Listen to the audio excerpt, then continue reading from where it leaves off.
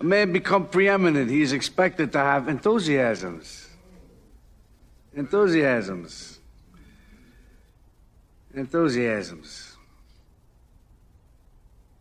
What are mine? What draws my admiration? What is that which gives me joy? James. Music. Baseball.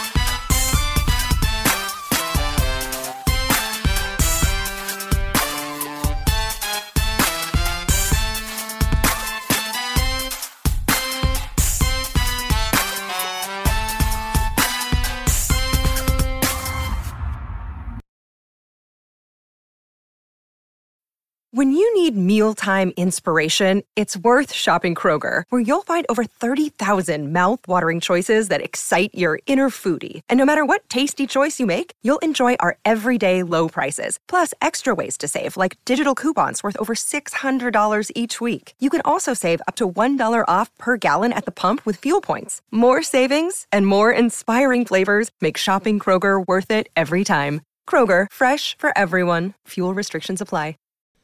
Welcome back to the Pull Hitter Podcast. This is Rob D, the Dead Pull Hitter. Today's special guest is Mr. Eric Albright. Eric has been playing in the NFBC since 2005. He's one of the original NFBC OGs. And we had a nice lengthy discussion. We talked about draft champions, main event, and we talked about the Cutline format, which doesn't get a lot of publicity in the fantasy universe. But Eric finished 3 teams in the top 13 overall in that format last year.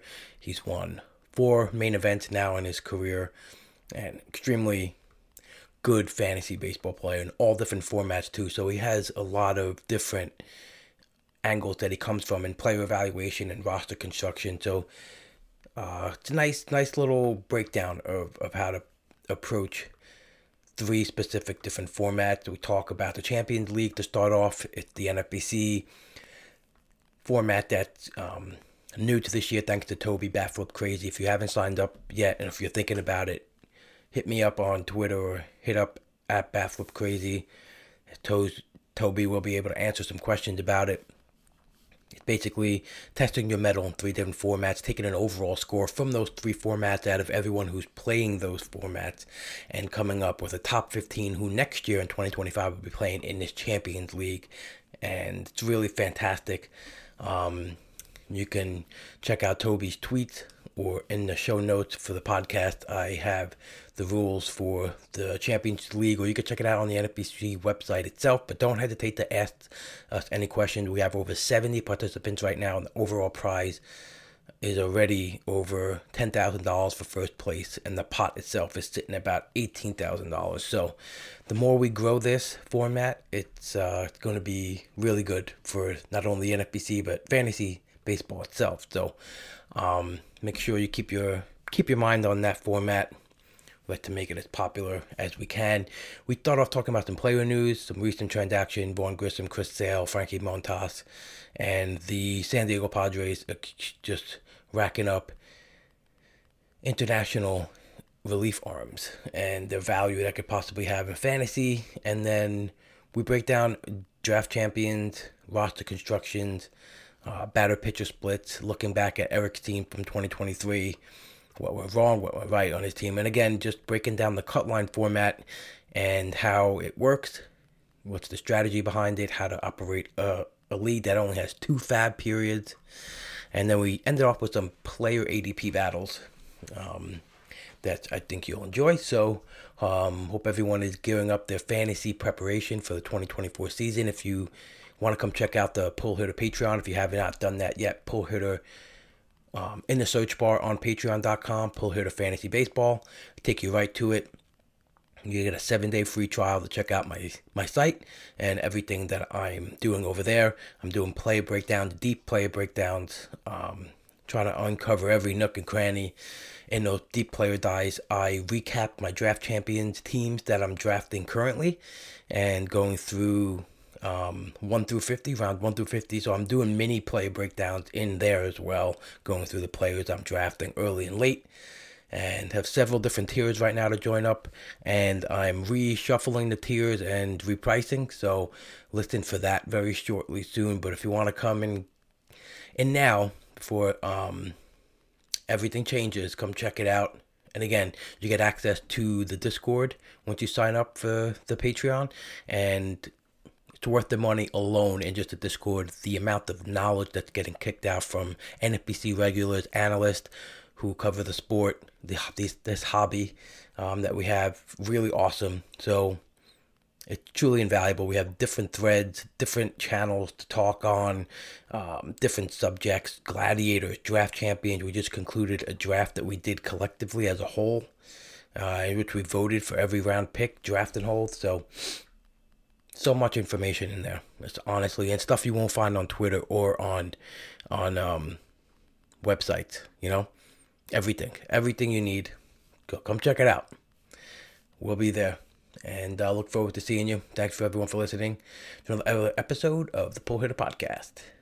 Here is Eric Albright. Welcome back to the Pull Hitter Podcast, your destination for actionable fantasy resources. I'm Rob DiPietro, the Dead Pull Hitter. Got a special guest tonight. Met Eric Albright down in New York first last year, and then we spent some time in Vegas hanging out, drafting against one another, and just living a great life, getting to know all these fantasy baseball players, people who share my view on this crazy hobby. So Eric is an OG NFBC. I think you've been involved since 2005 or 2004, if I'm not wrong. Definitely fix me on that. But Eric, welcome to the show, man. Thanks for joining. Thanks. I appreciate it, Rob. Pleasure being here. As you know, I'm a big fan of your stuff and what you put out on a daily basis. I think it's becoming I think people have to subscribe to your information now because it's absolutely fantastic. So, it's a kind of a must-have for us serious fantasy NFBC guys for sure. I appreciate that, man. It's been I'm grateful that I have so many people that are into what I do, because it's given me an avenue to share my thoughts and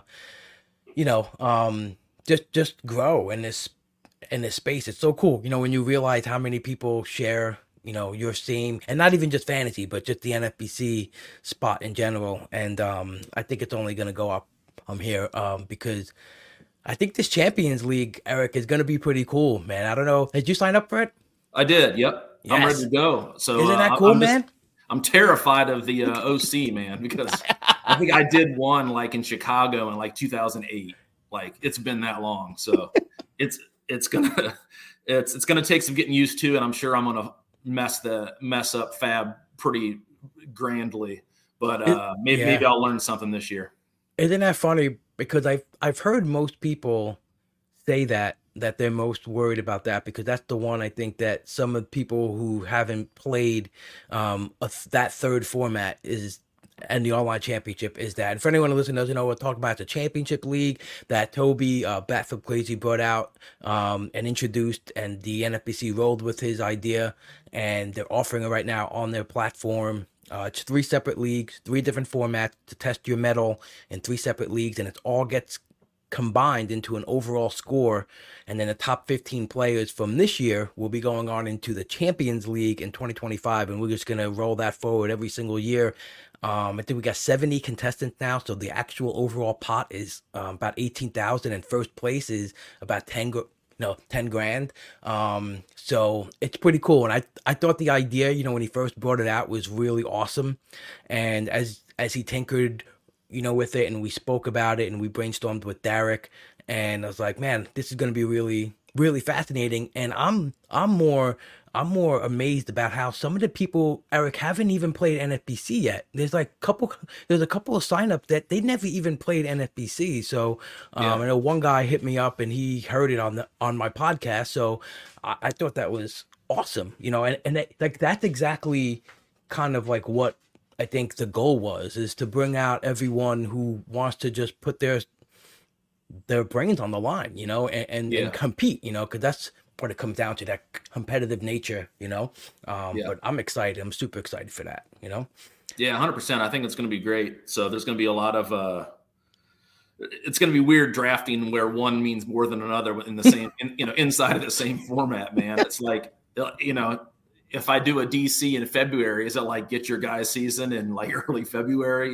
So it's going to be a little different than the normal where, you kind of work up to who you really like. We have a pretty wide range of players right now, right? And it kind of narrows down as March comes. Mm-hmm. So I think that it's going to be a little different. So, but I'm really looking forward to it, and just have to decide when to draft the dang things. Yeah. See, that's the thing too. I know a couple of people asked, like, can you just retroactively pick, your league? It's not like when you join like an online championship or draft championship, you have to use your qualifier, like when you sign up. You can't just draft it and nail the DC and be like, oh, I want this as the qualifier. Yeah. It has to be done that would give way too much of an advantage to the quantity players. Yes, like, 1,000%. Yes, 1,000%. And I've actually been in two separate DCs with people who've used their qualifier already. One was James Anderson, one was Jordan Rosenblum. And I'm like, what is everyone targeting me here? What's going on? Right. They saw me in the sign-up sheet and they're like, I'm using my qualifier against Rob. Right. Exactly right. But I think it's going to be, I've been debating this myself, and I think part of me wants to use my DC one really soon, because I'm in full too. DC mode. But like, man, most of these leagues I've drafted with a lot of the same people. So part of me wants to wait for a different sign-up sheet, and not to say like, oh, soft or weak, or harder league. It's not even that. It's just someone who doesn't know where I'm going with a lot of my players, Right. Especially, like even doing the Patreon and going through my teams and telling you guys who I like. I know that's going to be tough anyway. That's tough sledding as is, but that just adds another extra layer. So yeah, me too. I kind of think I want to do my OC one though, like really early, because I found like the online championships I do like in early February or mid-February, where like kind of spring training is just rolling around, and maybe you can hit on some rumors or some news, like, and I don't know if I'm just biased to like 2 years ago, I got J-Rod in like the 24th round, just saying, hey, whatever, if he makes it, he makes it. And the thing about the 12 team too, like that 24th round spot is usually getting churned anyway. So It's just like, so like part of me wants to do that early,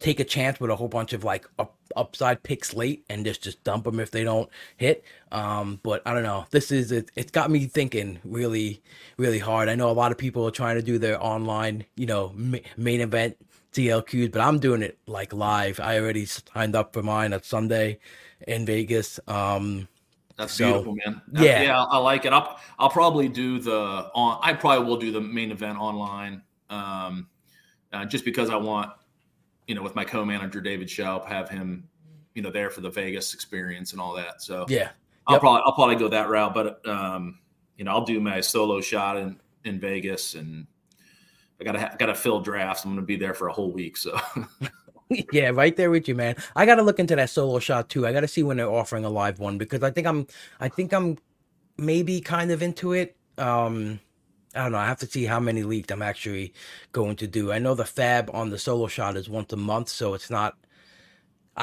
I'm trying to tell myself it won't be as bad, but for some reason, I don't know, because you do cut lines. I don't know, like how long you have to prep to do like one cut line. But for me, I feel like I'm just gonna end up doing just as much for the month. Yeah, I think it'll probably be more work, right? It'll just be 4 times the work once a month.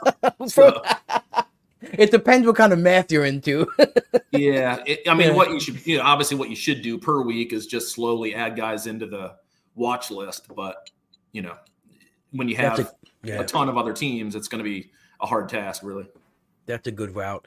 So we'll talk about the live events real quick, but tell me about your history. First playing like fantasy baseball, and then, how'd you find the NFBC? Because I think, like I said, you've been in here since almost the start, and, how that evolved into just, becoming an NFBC guy. Yeah, so I'm an addictive personality, and I found I was actually, how old was I? I was in eighth grade.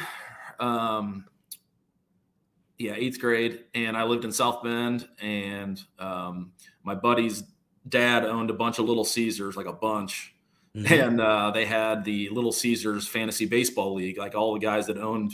I don't know if it was executives or just owners of different Little Caesars, and it was an AL auction league. Nice. And I'm in eighth grade, and I remember getting Robin Ventura and Mark McGuire, and I was absolutely hooked. So you had to wait for the paper to come out. What I think Monday was NL, Tuesday was AL, and you'd have to actually, do the stats by hand. Yeah, so that's fun. And I mean, that was like heaven to me when I got that Tuesday USA Today. Like and ever since then I've just been hooked into it, and just passionate about it. The USA. So I signed up. I just an online search, and it already had 1 year, and everybody seemed to get paid. So at that point, that was actually a big deal because there was a big football fallout like the year before. So some guys took the leap of faith. I didn't know about it the first year, but the second year I signed up and going to Vegas and don't know anybody. And my co-manager David Shout was there with me too. He's been with college buddy, and I sit down right next to Meatloaf. And he was drafting next to me. I'm like, what the hell is going on? He's like, hey, I'm Meat. I'm like, no shit, man. Like, what's going on? Crazy. And Sean Childs showed up with a big piece of ripped cardboard with like 30 names written on it. And okay. I was like, look at this bozo. And of course he won the league. And got smacked around, got like 9th place our first year, 7th the second year, and then started to figure it out a little bit. That's awesome. So yeah, in case anyone's listening that doesn't know, Meatloaf, the singer, played in the NFBC, and that must have been a crazy experience, right? Sitting down next to this singer. I was like, that's when I saw Doug Moe, live for the first time. I was like, oh my God, that's Doug Moe, the NBA guy. Yeah, I know. And of course there was no cell phones and back then to take pictures. So I have no recording of it whatsoever. What a crazy life, right? I don't have a selfie of that experience. Yeah. And then a few years later, I sat down next to Nick Cassavetes, and I'm like, that's the dude from Face Off. Like, I was like, what is happening? That's pretty crazy. Yeah. That is wild, man. And Nick's a fairly good player in the NFBC for sure. Yeah, he likes his rookies for sure. Yeah. You got the book. Yeah. That's great. So how many leagues do you tend to do per year? I know you got like a nice arsenal of leagues. Like you put your hand into a lot of different formats. So like, had it something that's been grown over the past? It's grown heavily. Yeah. It's grown heavily. So the NFBC loves me because everything goes right back in. So so I always do 18 cut lines. I can't handle any more than that. We'll get into that later. I did 18 best balls this year. I love that format. You don't have to do anything. I did, 20 something gladiators. Then I'm doing 3 mains for the first time this year. I'm doing the solo shot. I'm doing the 5K ultimate with Mike the Mouth, an auction. A bunch. So reinvesting all of it. Reinvest it and go for that bigger payday for sure. That's right. Yeah. So I know, a lot of people, obviously, you have to have the means to get out to Vegas or New York. I know New York's not doing the draft anymore, which is kind of sad because I like going there. It's close to me. I take the train in, like just drive in. It's a close commute. And it was my first experience live. But that first experience, man, really, really hooks you. My first draft I did was an auction where I was a proxy for Phil, who was in Canada. And so I was a little nervous all the way around because I didn't really understand the dynamics of things. I've been in live draft before in auctions and home leagues, but I'm there, and it was just a different feeling. And the whole time I'm like, I hope I don't fuck it up for Phil, right? Because he's just nervous. I hope my computer doesn't fail. I hope whatever. And then my draft was the next day, and man, what an unbelievable experience. And Modica introduced me to everybody, but then going out to Vegas was a whole nother ball game. You know, just to put a face and a personality and to the actual names in the draft rooms and or the handles on Twitter that we see, or we Zoom during draft, we hang out and we chat, but it's just like it's different when you're in person, and Yeah, and it's like finding it's like being in the wild and finding like animals like you. It's like wait, you like sports cards and you like fantasy baseball and you like it's like yep. There's not so many of us, but it's very like-minded. We got back into it, I don't know how many years ago, and just met a few ridiculous characters. I was like, I'm never not coming. So it'll be an every year thing for me for sure. Yeah, has to be, without a doubt. I mean, and last year was pretty, we're still trying to take it all in, and this year I'm just definitely gonna. I lengthened it a little bit just to give myself some days where I could just like actually like go around and just do more Vegas things, like just see the town a little more, but also just not be so like, oh, I got a draft and oh wait, we have time to eat, or I don't know. It felt very rushed, but yeah, I would think I was there for 5 days. I left the Mirage once. yeah. So. I forced myself to do some like daily walks at least, just to get out and move around, because I like the outside. I like the light, and so I was just okay, I have to do that more often. I think maybe one of the next to last days I went out to the back by the pool area, and I was like, they should do draft out here. Yeah, exactly. Like under a cabana outside. That would be like really a ton of fun. All right, what's up, everyone? Just a quick pause before we get right back into the action with Eric. If the MLB Hot Stove has given you that draft itch, head over to Underdog Fantasy. It's the easiest place to play fantasy baseball right now. Underdog has a live best ball called the Bullpen. You can draft a team for the MLB 2024 season. It's best ball format. All you got to do is join the Bullpen, draft your team. That's it. No waivers, no trades, no in-season management. You draft 20 players, get the best cumulative scores in your starting lineup for 3 pitchers, 3 infielders, 3 outfielders, 1 flex each week of the regular season. Getting starting is quite simple. You just go to UnderdogFantasy.com. You sign up with the promo code PULLHITTER, and Underdog doubles your initial deposit up to $100. The overall prize, the total prize is for the Bullpen is $75,000, and it's only $5 to enter. So what are you waiting for? Sign up for the Underdog with a promo code and get that first hit deposit doubled. And you come draft with me in the Bullpen today. Promo code PULLHITTER. Go sign up now. Before we get into some NFBC stuff, I just wanted to ask your opinion on some recent player news. We got the Vaughn Grissom for Chris Sale trade. I thought it was an interesting trade all around. Chris Sale, I'm in 2 current DCs, and Grissom went at 232-1, and Chris Sale went at 127-1. So they, that's way, that's like a 50 pick jump for Sale. I don't know if it's gonna happen in every DC. Right. But what are your thoughts on the both of them? I guess their value in general. Do you I guess believe in the big bump in Sale if it does happen? And also, like, what's your expectation to Grissom? Well, I'm intrigued. I'll start with Grissom. I'm intrigued by him. Anytime a 23-year-old has that kind of bat skills, right? Yeah.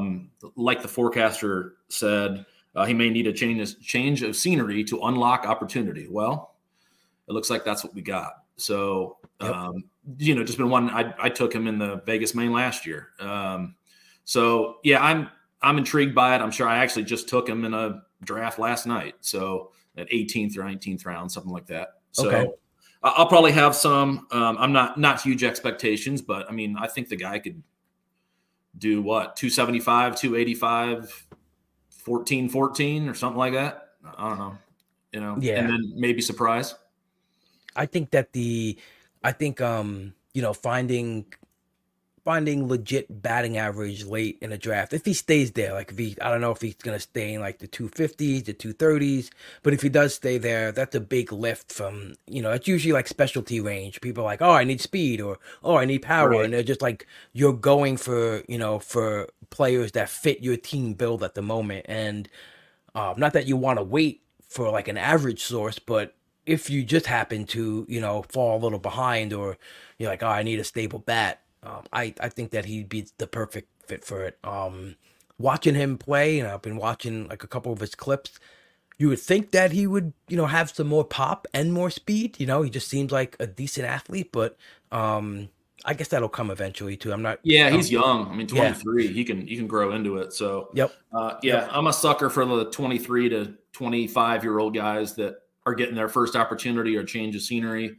That's the kind of stuff I'm looking for. Yeah, right. That's your player mold that you're attracted to. Yeah, yeah, a little bit. I mean, it's fun. It's fun being drawn to those guys. You have to have a good, healthy balance of sure, of those players for sure. But yeah, I've always said, like in the main event, you want to take, I want to take 4 to 6, not dart throws, but maybe guys that are 24, 25, 26. And, if you hit on 2 or 3 of those 6, that's all you need. It really is. Right.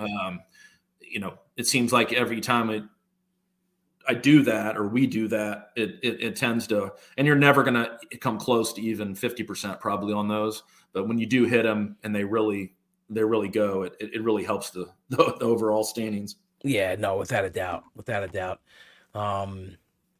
What about Mr. Chris Sale? I diving into him a little bit, even before the trade. He's always kind of a guy going around pick 170. So I'm not usually going for SPs around there, but sometimes if I just needed a starter, I was looking into him, and it's like, okay, like he had a second half where he still had a 30% K rate.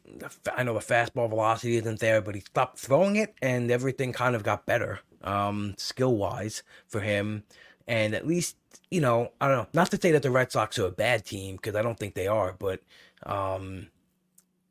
definitely has better win capability there, I guess, with the Braves. But, I was looking at, like, last year's main event ADP stats, right, for starting pitchers. And starting pitchers who went in between picks 76 and 150 averaged 128 innings with 140 Ks and a 3.87 ERA. Like, that's it. And he's projected to like hit all those marks, for sure. So I think it's I don't think he's washed like some tweets are out there. I know most of those people were meatballs who were tweeting him. Not that I take their stuff seriously, but it's just funny to see, like, I don't know, just like surface, like really quick surface stat looking at Chris Sale, and you think, oh yeah, he's not Chris Sale. Of course he's not the old Chris Sale, but he's still, I think, a respectable pitcher. But what do you think about him? Yeah, so the way my brain goes is I think best ball, I think Cutline, and then I think live. So that's my 3. So my answer is almost always different, right? So like Cutline, no chance, too much of an injury risk. Right. Best ball, maybe, and then live events is a we'll see. We'll see in spring, right? Obviously the skills, he's retained a lot of the skills. Going to the Braves can't hurt, right? I mean, with that lineup, with the division, I think that'll help. So I could be very interested in March. I just don't know yet. Yeah, no, I like that. That's fair. That's very fair. That's funny how you said that too. Your brain has to hit different, styles and different formats of leagues. That's such a good point, because it is different in all 3, right? Yeah, that's I guess if you don't play in many different formats, your brain doesn't go there. And I know that some people don't play many different formats for that reason. They just can't focus on like more than one. Right. But so what do you think this end up doing with their SP5 for the Braves? You think that they're just going to maybe let Smith, like, you think could now they have more of a better 1 through 4, they let Smith Sharver work it out, or it just gives them more time to, I guess, develop in the minors and let Elder keep doing his Elder things? Yeah, I would guess they're going to go to Elder, which isn't, the best for our hobby, but it's a long season, man. I mean, they might know they're going to split it between those two. Let Elder go first, let the young guy go down. Half of all pitchers get hurt, man. So we're going to see them both plenty. Yep, 100% right. We saw Frankie Montas sign with the Reds. you just pull up his stats. He's had some seasons where, I mean, he's just been really, really effective. Obviously the shoulder stuff is really worrisome, but I don't know, he's doing a spot, I guess, right now, some draft champions where you can, I guess, just take a shot at him. But the park doesn't really excite me, even though he puts the ball on the ground a decent amount. Yep. So again, I'm going to my three different categories. Break it down. Live event. So live event. He's opposite of sale. So live event, he's out. And then I wouldn't be opposed to a best ball. Well, I guess he's the same as sale. So he's doubtful for Cutline. I wouldn't be opposed in best ball just because of a shoulder with the Cutline. I'm trying to take as little amount of risk as I can there. Right. I want the boring dudes, man. I mean, I drafted Merrill Kelly so much in Cutlines for so many years, and then he had to go and be a good pitcher, and now I can't. You can't get him in every draft anymore. But yeah. But like that's the kind of guy I'm looking for, right? Yeah, those like kind of inning eater types that just get through it, and that's interesting. Yeah, Montas, I don't think I'm gonna go next to him in a DC. Not that I don't think he's just like doomed to fail, but right. It's just that park scares me. I mean, the park factor I saw in the forecaster, it was like, has there ever been a bigger gap between park factors? I mean, it was like double the Rockies. I mean, it was nuts. So it's pretty nuts, right? Yeah, it was. So I was thinking, man, and it's my hometown, which makes it fun to watch baseball games sometimes. But I'll probably be out for live events. Who knows? But like I said, best ball. And when I don't have to count the bad ones, that's something that intrigues me. Yeah, that's totally right, though. You really you really don't. You're not tracking it. You're not glued into it. Those fab leagues where every time you turn on the live event, you're thinking. I mean, every time you turn on your box score, you're thinking. The first thought is to those fab leagues, right? Where you're like, oh man, 100%. Yeah, I just went back three spots in whip, but. Again, he's in at 358 right now, so he's next to guys like Sawyer Gibson Long, who's still hovering around there. Trevor Rogers, right behind Trevor Rogers, Ranger Suarez. So it's a decent group of those are your taking a stab at some back end pitchers and hoping that one of them hits to stay on the season, but not that far removed from 187 innings pitched with 207 Ks. But that's I mean, it can happen in that park, right? Luis Castillo did it. But you've got to do it. Yeah, you've got to be pretty darn elite to do it. So yep. Let's see. Yeah, without a doubt.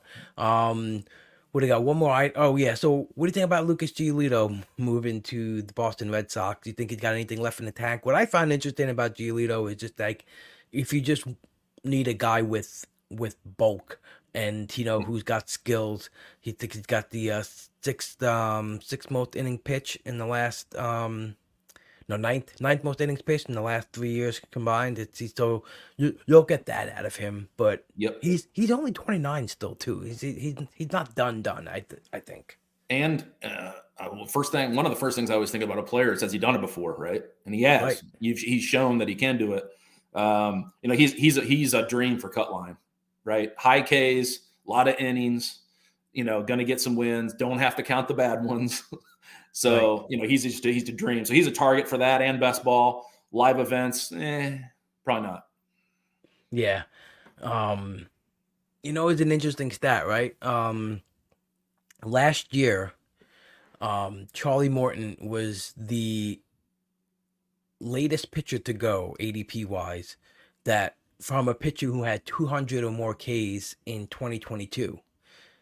And do you know where he was drafted? Last year, Morton? Yep. Oh, 150s? 150, exactly. Yep. So Giolito being at 220 is so like that's where my mind went to immediately. Like there's a 200K pitcher available past 200, and last year the last one that went from 2022 is Morton at 150. So yeah. Again, I try to contextualize things in all different ways, and when I framed it like that, I'm like, well, I guess that's not that bad, Yeah, I mean, well, what I don't want to do is text DuPont because he's gonna think he's the greatest pitcher of all. The guy puts on a different jersey all of a sudden, he's gonna be Sandy Koufax.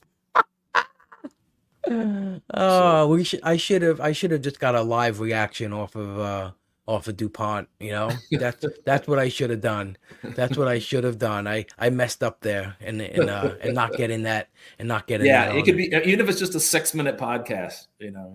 Yeah. He should just do one for me every day. Just have a 6 or 7 minute. I guess it's got to be 7 minute abs. So it's like any Red Sox news, you have to go to the number one correspondent. Yep. Jason DuPont. And all right, so one last bit of news right here. The San Diego Padres continued to just grab international arms here, and they just picked up Woo Suk Go for a 2-year, $4.5 million deal. Just adds to them getting Yuki Matsui. And I mean, what is happening here? Are you have you drafted any Robert Suarez, and will you be drafting any one of these guys? I think I might have got one Suarez like a month and a half ago, like real late. I've just been avoiding it. Matsui's intriguing, but he's like 5'8", 150 or something like that, and he's a lefty. Yeah. So and he's not going to fit the profile. You never know, but if Suarez is healthy, I would think that it's going to be Suarez, but I'm just not sure. That's a come back to me in March question, right? Yeah, I mean it's like kind of like right now. It's funny. I had two DCs running. One was an MTM, Mike them out fast draft, so it's flying by. People making picks, and think when it was rumored that he was signing with the Padres, whoever was on the clock at pick whatever around 40 scooped them up. And then on the flip side, in my other DC, in the 400 DC, now it's just like, okay, let's watch and see what happens with Suarez, right? To see if how they're gonna react to that. So it played in both leagues.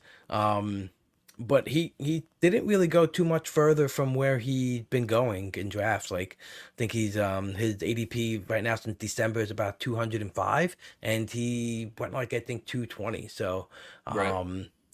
It's gonna be it's a spot where there's chaos, but if it might be some what's the saying? Chaos is a ladder. So if you could just hit it right, but and I'm not even. Is we had of these types of situations going into last year, we had like 15 of them.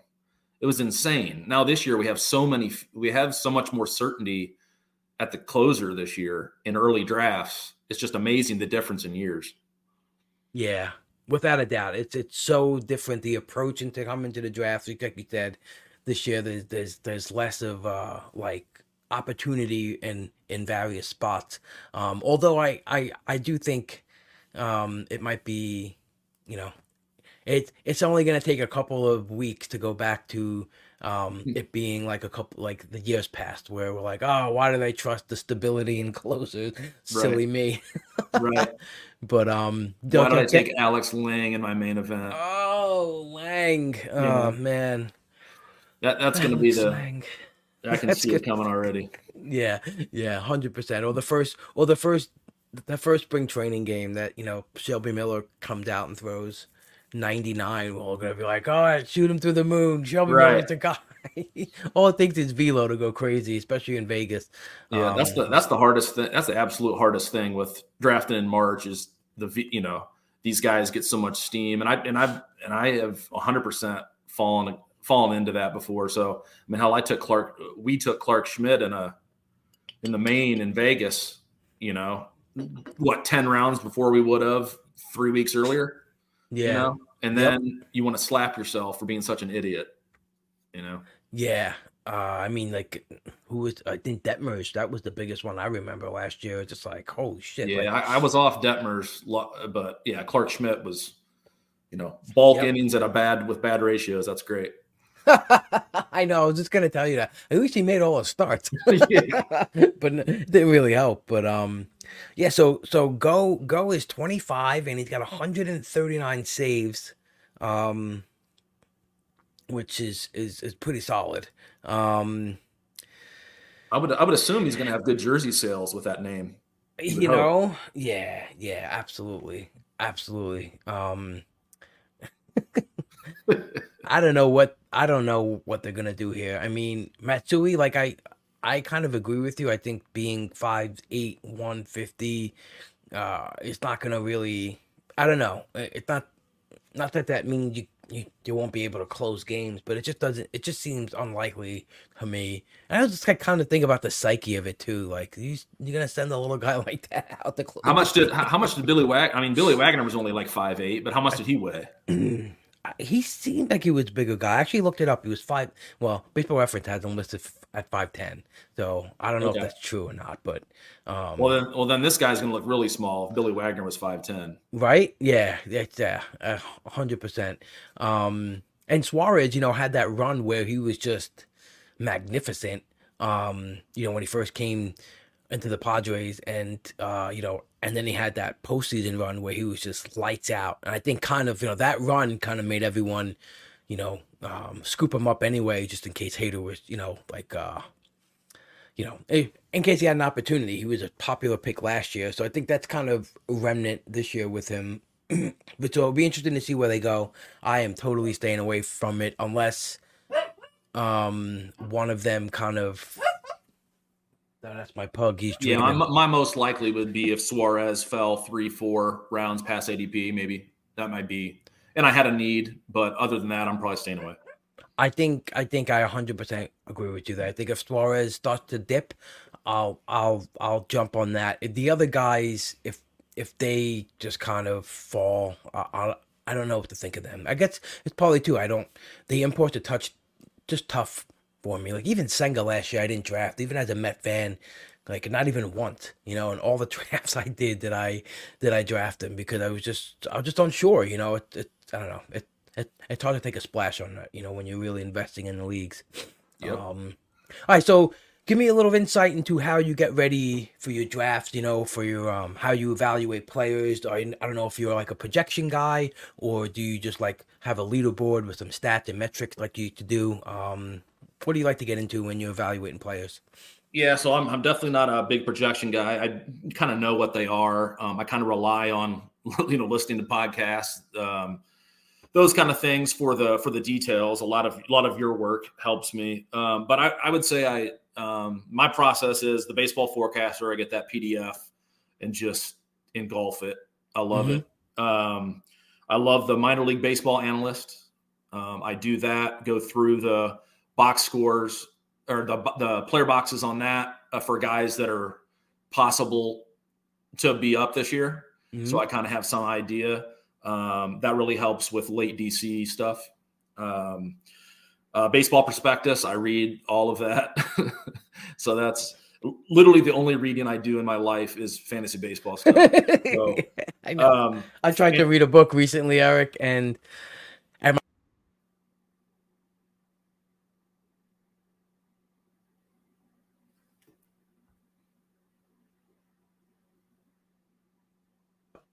I just booted myself out of my own podcast. My fingers just went crazy on the mouse, and I just backhandled it. But so I recently tried to read a book, and my wife's like, "Couldn't you just make it like a non-sports book?" No, like, the answer what? is no. I'm like, it's the MVP machine, babe. Right. It helps me in fantasy, but no, it's the last book I read was Matthew Berry's Fantasyland. So that tells you. I know. That tells you. I'm just finishing up. I just finished Ron Chandler's book. It's not out yet to the public, but when we went to First Pitch Arizona, anyone who was attending there had a chance to buy it and read it. And it's, let me tell you, man, when it comes out, I mean, everyone listening to us too, if you're into fantasy baseball, it is so awesome. Like I knew some of the history, but when you really, now that I'm just doing it for my life and it's all I do, I was like, wow, I appreciate it so much more. I was so much grateful for everyone, like for what Ron Chandler's done, for what Greg Ambrosius has done, like not even just found in the NFBC, but like what he did beforehand, man, Oh like yeah. just reading the accounts and like I remember when my brothers, were really starting to play fantasy, and I was like kind of mingling, like we played a little stupid home league. It was like the four of us, but I remember when they were playing leagues with their friends, they would get the books, and I remember seeing his name in it, Greg's name. But just reading this book, man, I gotta tell you, I was happy, it made me happy. I'm like, wow, Yeah, I'm this sure is so I'll cool. absolutely. I will read that one. I promise you. Yeah, because I mean, they went through Lent just to like bring it to even where it is now. Like they had to jump through hurdles. They had to find, just even the like. It's good. It's good. They'll love it. You'll love Yeah, it. absolutely. Okay, So yeah, so baseball prospectus. To get back on that topic, I engulf that. The only thing that I don't love about the baseball prospectus is there's a different writer for each team, right? So some guys are doing it from a fantasy angle, some guys are doing it from a sports writer angle, some guys are doing, So when you get a guy that's writing it how we want the player boxes to be, you can get some good information. I remember my greatest pull ever from the baseball prospectus was, I don't know how many years ago, but the guy said, if you play fantasy baseball, draft Delman Young this year. I was like, you know what? I am. And I took him, and that was the year Delman Young went nuts. So yeah, yeah. Look at it was that. like his best year by a ton. Yeah. So I love that. I love it when like either like a website or writer or any kind of tool that you use just happens to just give you that one thing that Catch you'll a never nugget, forget. man. Yeah. That's a nugget, and it's something that you'll never forget too, right? That kind of just stays with you the whole time. Yeah. I mean, obviously, I just didn't say what he said. I mean, it was backed by a lot of data and all those things. Right. Yeah. 100%. But, Yeah. But yeah, it was. I'll never. So I always read all of the baseball prospectus just in case I find something like that. So yeah, that's great. Yeah. And then I use Fangraphs a lot, obviously for the roster stuff. But I like the minor league power rankings. I use that a lot, and then I use some stuff plus location plus stuff. Nice. Yep.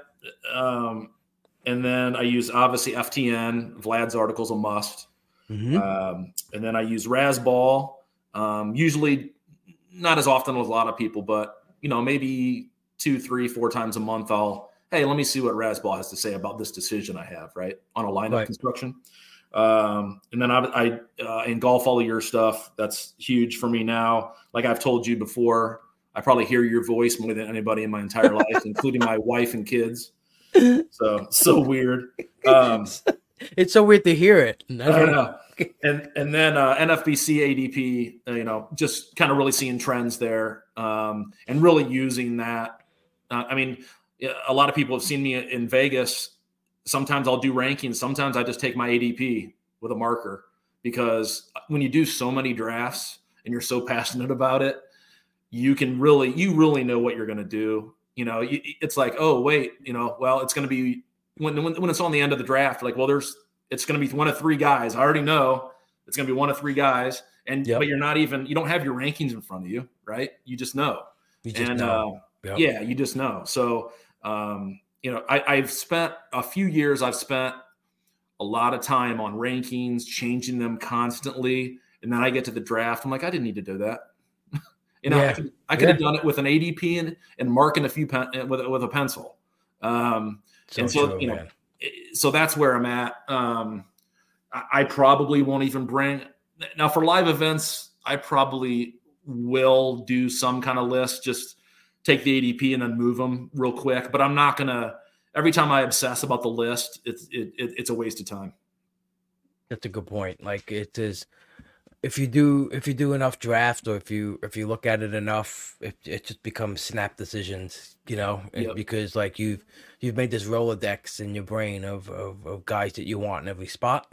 And sometimes, I try not to fall into like that mode where it's always going to be this guy. If you do like a lot of DCs or a lot of cut lines or whatever, and you just don't want to, you're like you believe in a player, but at the same time, you don't want your brain to just fall into that autopilot mode of like always going there, right? Yep. But that's what happens. We establish, like who we like and who we don't like, and that's our target. But then sometimes I'm like right now, I just looked at my player shares and I'm like, I don't know, shit. I hope Zach Nato is gonna be good. Right. Yeah, Like, and that really flows and changes so when I'm doing the cut lines, like I know I'm doing 18 of them, right? So, hey, I'm not in love with Paul Goldschmidt, but he's eight picks past his ADP. I need a first baseman. I'm going to have maybe one, max two out of 18 teams pull the trigger, right? So it's Right. just a constant game where, because like 3 years ago during the cut line, or no, 2 years ago, it was the semifinal of the cut line. Goldschmidt went absolutely berserk. You almost had to have him. Like he put up like 112 or something on a week. So, you definitely want to spread the wealth around a little bit. Now, I'm not going to have injury prone guys in the cut line. I'm not going to have like Jazz Chisholm 100, 5 times. It's just not going to happen. But sorry, I went on a tangent. But no, it's all good. It's all good. This podcast is ruled by tangent, okay. without a doubt.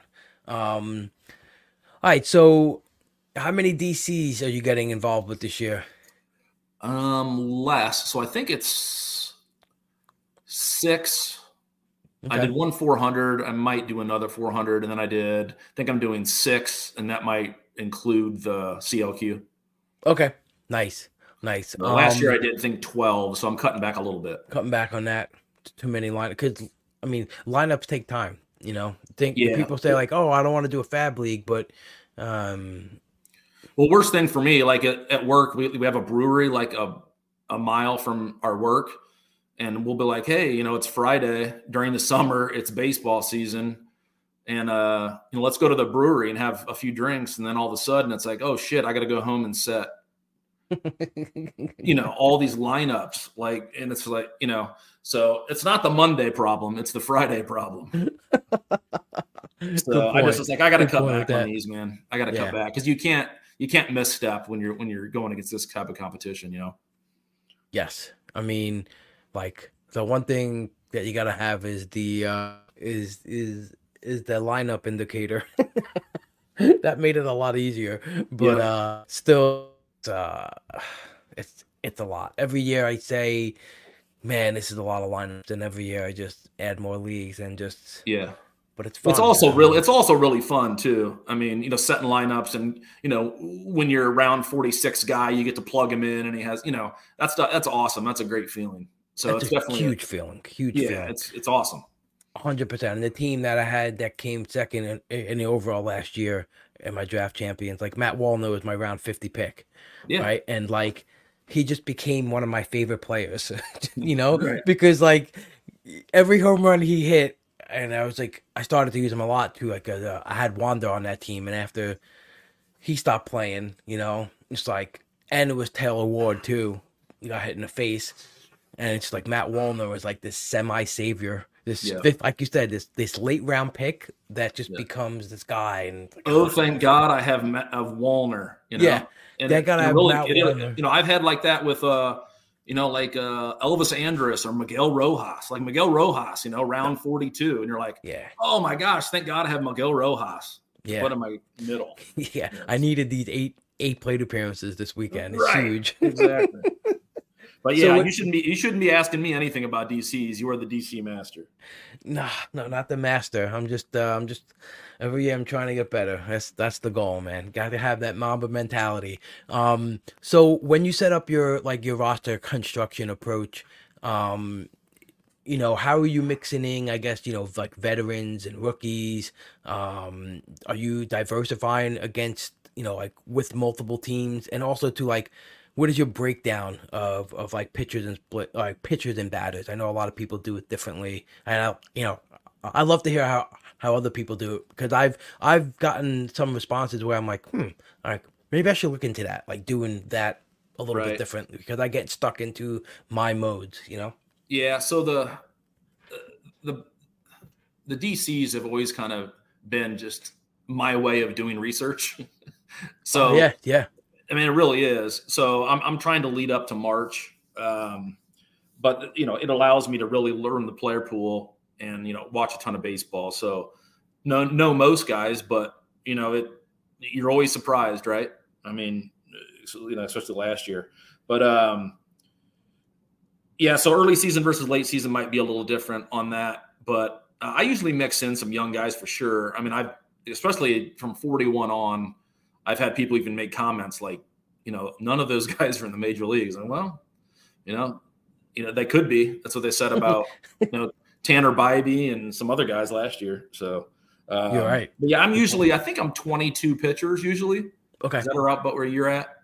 This year, that's about where I'm at. Yeah. Normally in previous years, I was at more pitchers, like 24-ish. But this year I've been in the 22, 23 range. I think I even had one team with 21 that I really went like almost like trip aces up at the top. So I just felt, and I get that determined it, I just and if you have like, let's say you have 3 elite-ish middle relievers, I mean, that's gonna, you don't need to have the 23rd and 24th pitcher if you've got guys you can plug. So, but yeah, it's all about the construction and how many pitchers you got. But, some depending on the way the draft's moving, right? You might come up with, you might have a bunch of late pitchers, only have a few early, and just really do quantity, which I've done before.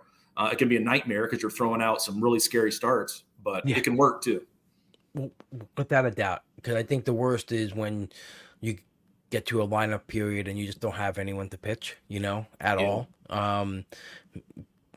But like, I'm torn too with like the reliever thing, because like you said, I think taking, like one anchor guy really helps. And then if you want to take your second one relatively soon, maybe in that like 80 range with the Presleys of the world, or if you want to wait to like the Holmes, Alzolay area and get your second guy there. Some people stretch it out. You'll get like your Finnegan in your mid 200s. And some people just let it ride, like, and just take one up top and then just speculate late. I think you use up more resources that way, but some people, like that route instead. When I won the overall, I didn't pay up for closers. And then, I've been trying to go, I try to split up my teams in 2 different ways, make sure I have 2 closers, within that first 140. And then the ones that don't, I'm like, oh, good. My offense looks better and the pitching looks better. But then there comes a point where you're like, man, where am I going to get my saves from? And then you go into a little bit of this panic mode. Yeah, it also kind of depends too, because over time, because right now it's early January.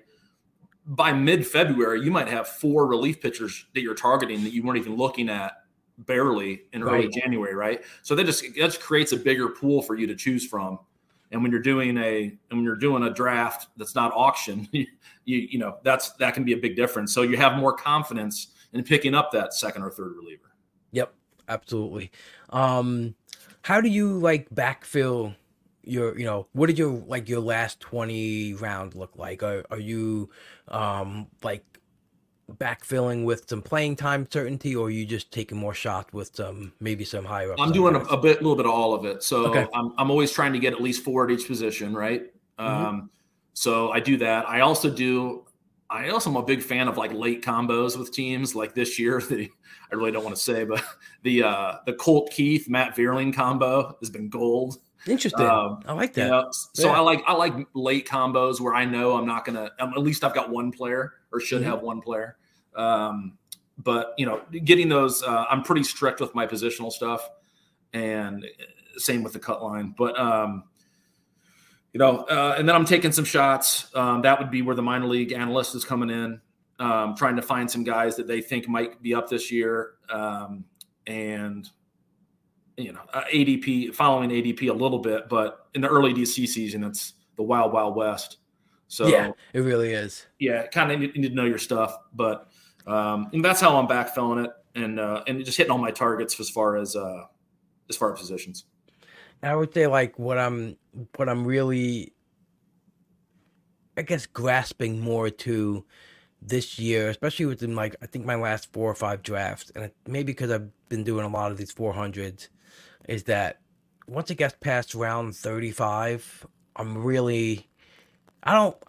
really tend to play ADP chicken anyway. Yeah, don't do it. After 35, just don't do it. It's Just whoever don't you do like it. best. Yeah, just take it. Like, who cares if Spencer Arrighetti's going around 49? Like, if you like him and you think he's gonna pitch decent amount for the Astros, take him in round 40. Doesn't fucking matter. Right. Yeah. Like, just get it because there's nothing like because this is what's happened multiple times. I've had this guy in mind, and I've had him in the queue, and I'm like, he goes there, so I can wait, and I'll take these players here. And then someone literally like, are you reading my fucking brain that you just took this guy, Right.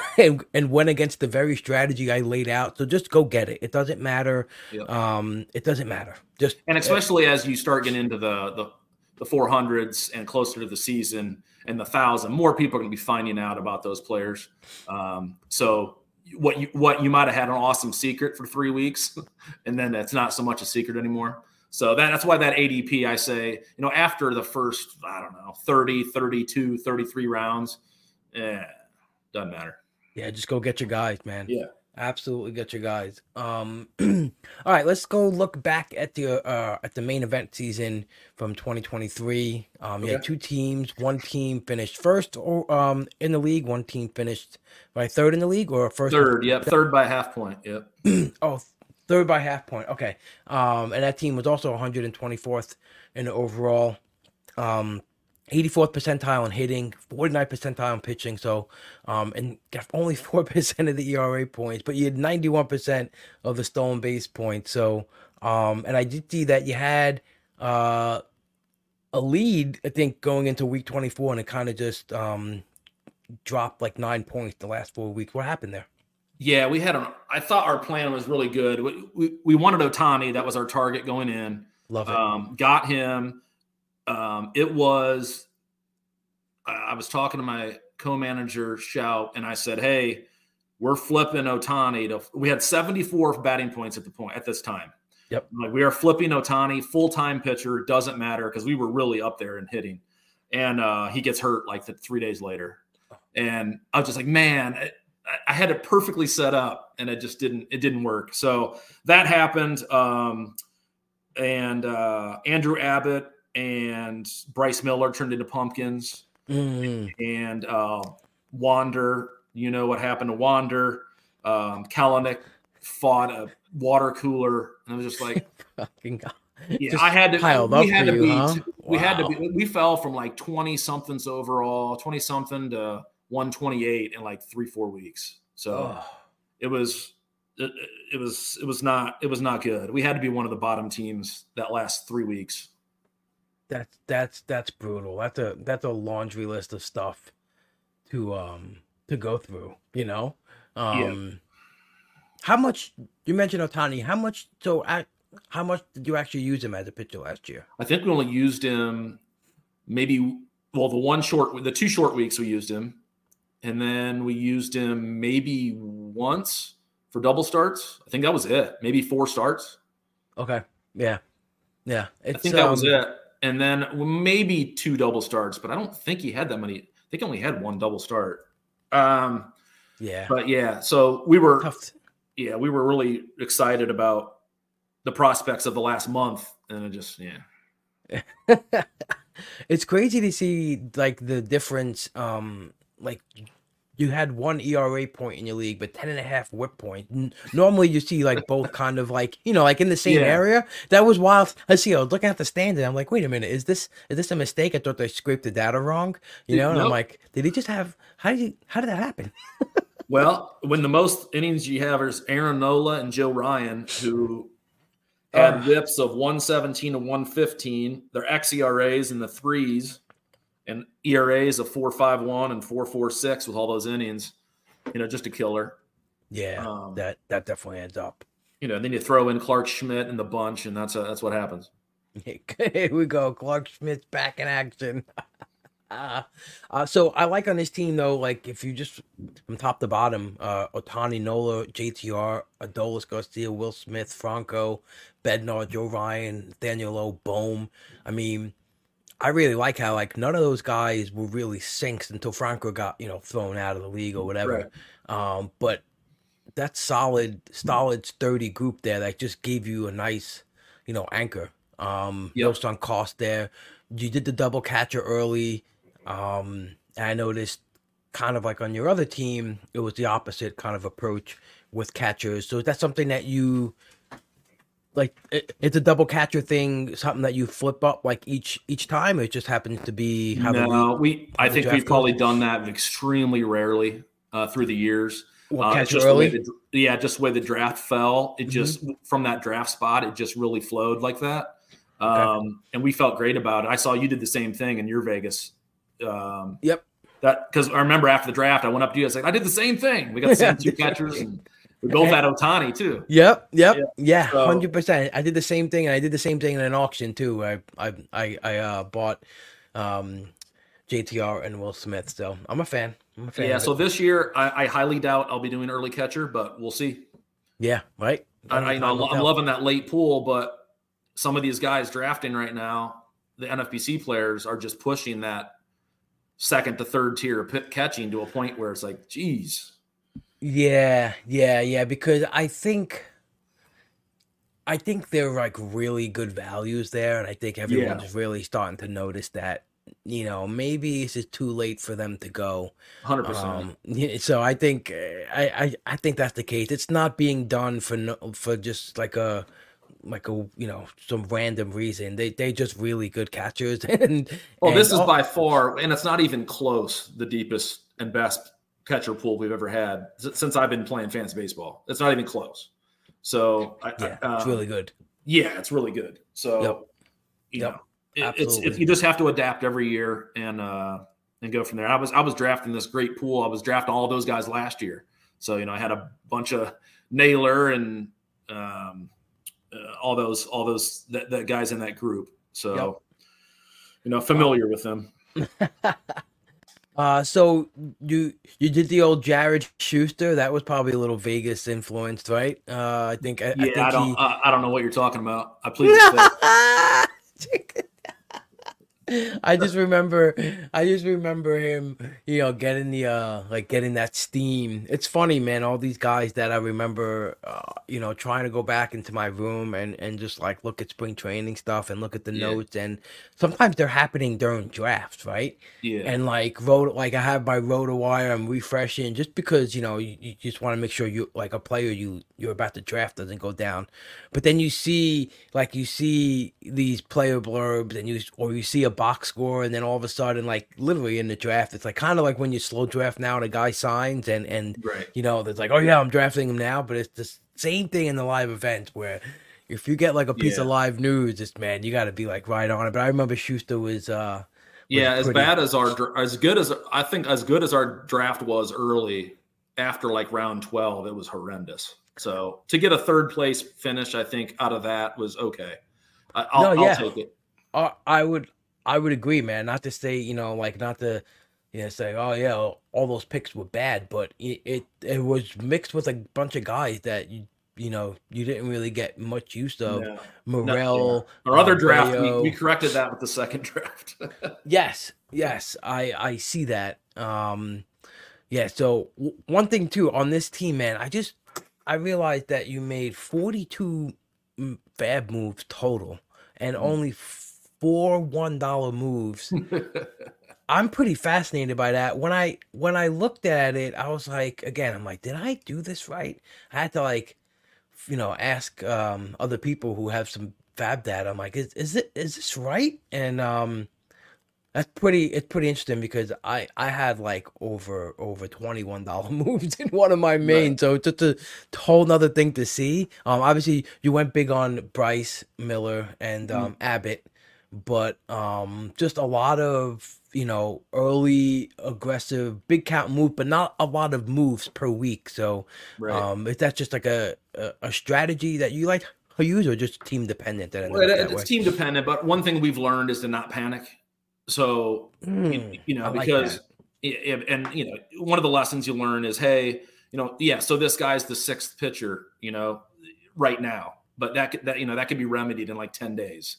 So, so I kind of maybe am just a little stubborn with that too, but, didn't have much turnover. And, we were near the top at the beginning. Our hitting was doing so well that, $1 bids, I hate, tying and losing. So I usually bump that to 2 to 4. I like it. Yeah. You know what? That's thanks for reiterating that, because that's something that I have to believe more. Is just don't panic. So I Right. think we're so just naturally inclined and quick to just want to make moves, right? And just want to react so quickly on players that we just invested in and figured out that we wanted them on our team, and they just real quick to just chew them aside. I've gotten the big lesson was what Strider 2 years ago, right? He kept getting jockeyed between the bullpen and starting, and he was electric. And then he would go to the bullpen. I'm like, oh well, he's not usable. Let me release him. That's a great idea. Then 3 weeks later, he's like the best pitcher in the world. So that you learn that stuff. If they've got the skills, just be patient. Don't. Yep. Yeah. Everything doesn't have to happen overnight. Right. It's just like, I guess, just the pace of the way it goes, and you'll be looking at overall standings. You're looking at your standings, and you feel like, I got to make this up right now. Like, I can't wait for this guy, Right. or this guy's not the same player that I thought he was. Yeah, all that stuff. Yeah, like on the bench of that team, we were taking Vaughn Grissom and AJ Puck and Morrell and Orlando Cabrera and Peraza and Bubba Thompson. You want to wait a few weeks to see if that stuff works out. Yep. So that's where we were at. Also had one injury pick, took Bello, which worked out all right. I mean, he was hurt to begin the year. I know a lot of people forget that, but yeah, that's a good point. That's definitely reminded me of that. That's a good point. Sometimes you can get some good value like that if you're willing to roster. I know a lot of people will refuse to roster an injured player right off the bat, right? So that's a nice move there. On your second main event team, finished 20th overall, finished first in the league, and so that's how many main wins do you now have in your career? I think that's four or of five? 19, maybe. Yeah, 4 or yeah. 5. That's nice, man. Yeah. Creeping up there. Yeah, well, now we're actually going to start doing more mains. So we were doing one for the first 17 years or whatever. So wow, well, yeah, I saw that you bumped it up to 2 in the last 2 years, and I was like, oh, is it? Yeah, going to 3 this year. Let's go. Woo, baby, let's go. I love it. This team was definitely much more balanced through hitting and pitching. To 82% of the hitting points, 76% of the pitching points. Problem area was saves, only 19% points there. You had 95 percentile on stolen bases on this team too, man. 90 percentile on both teams with stolen bases. Did you anticipate like the stolen base market going up, or is it just something that you just happened to get the guys that brought you? We just liked Esteury Ruiz. That's pretty much it. That's it. So, took him in both drafts, and you didn't even have to play him after.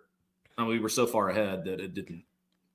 No, it's impressive just looking at the rest of your percentage points in the other categories, and he really didn't kill you, Right. because that's what tends to happen. That's what could have happened if you had Ruiz. But I mean, yeah, we were really, really rolling out of the gate. That's probably the best first 6 I've ever drafted. We went Strider, Fried, Gilbert, Rasmussen, Montgomery, Eflin, and we were rolling. And then we had Holmes and Robertson too. And then, Fried and Rasmussen get hurt, I think, within the same week. And, that hurt. And I think our overall chances would have been really, really a lot better if Robertson didn't get hurt. So we just not hurt, but traded. So we could never really replace that. We tried. We got, late, we got, I think, Tanner Scott, but, we never could get going. And Holmes just didn't have the high number of saves. Yeah. Like Holmes, I think was respectable, for 20, 22 or 24. I think people kind of downplay him maybe not being the guy, or maybe Boone wants to go somewhere else. But like even like right now, where he goes in like the 110 in ADP, like 20 saves at that ADP is fine. He's just giving you what you need. Yep. But yeah, David Robinson, go figure. Like he would have blown too many like seasons overall. And you know what? He just really had a bad like week.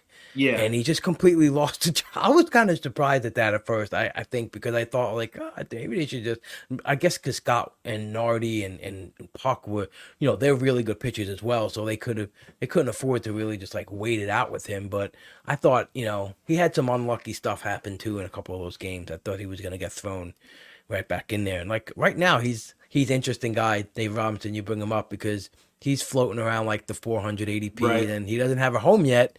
But I mean, if you really look at what he did last year, and even under the hood, like he, not a guy who's old and washed up. Yeah, he's not terrible. He's not. No, he's not terrible. He could still be useful. Right now, It all depends on where he goes. So there's a little bit left, right, in the relief market. We want to see where Hader goes. That'll answer a lot of our questions. And Hicks, man, I want to see if Hicks gets the job. Hicks. Yeah, you're right. Hicks that's the guy. It's like he could be a winning pick right now, or he could just be a wasted pick if he, like maybe he falls into 7-8 if he's a backup. But if you're taking him at 320 right now and he gets a closing job, then he's shooting right up to probably I would say into the top 180, 200 picks for sure. Absolutely. Yeah, but I really like what you did with this team overall. I love the pitching. Strider, Fried, Gilbert, Rasmussen, Jormont, Eflin. Man, that's just some team, man. Really, and then Ober really late, round 27.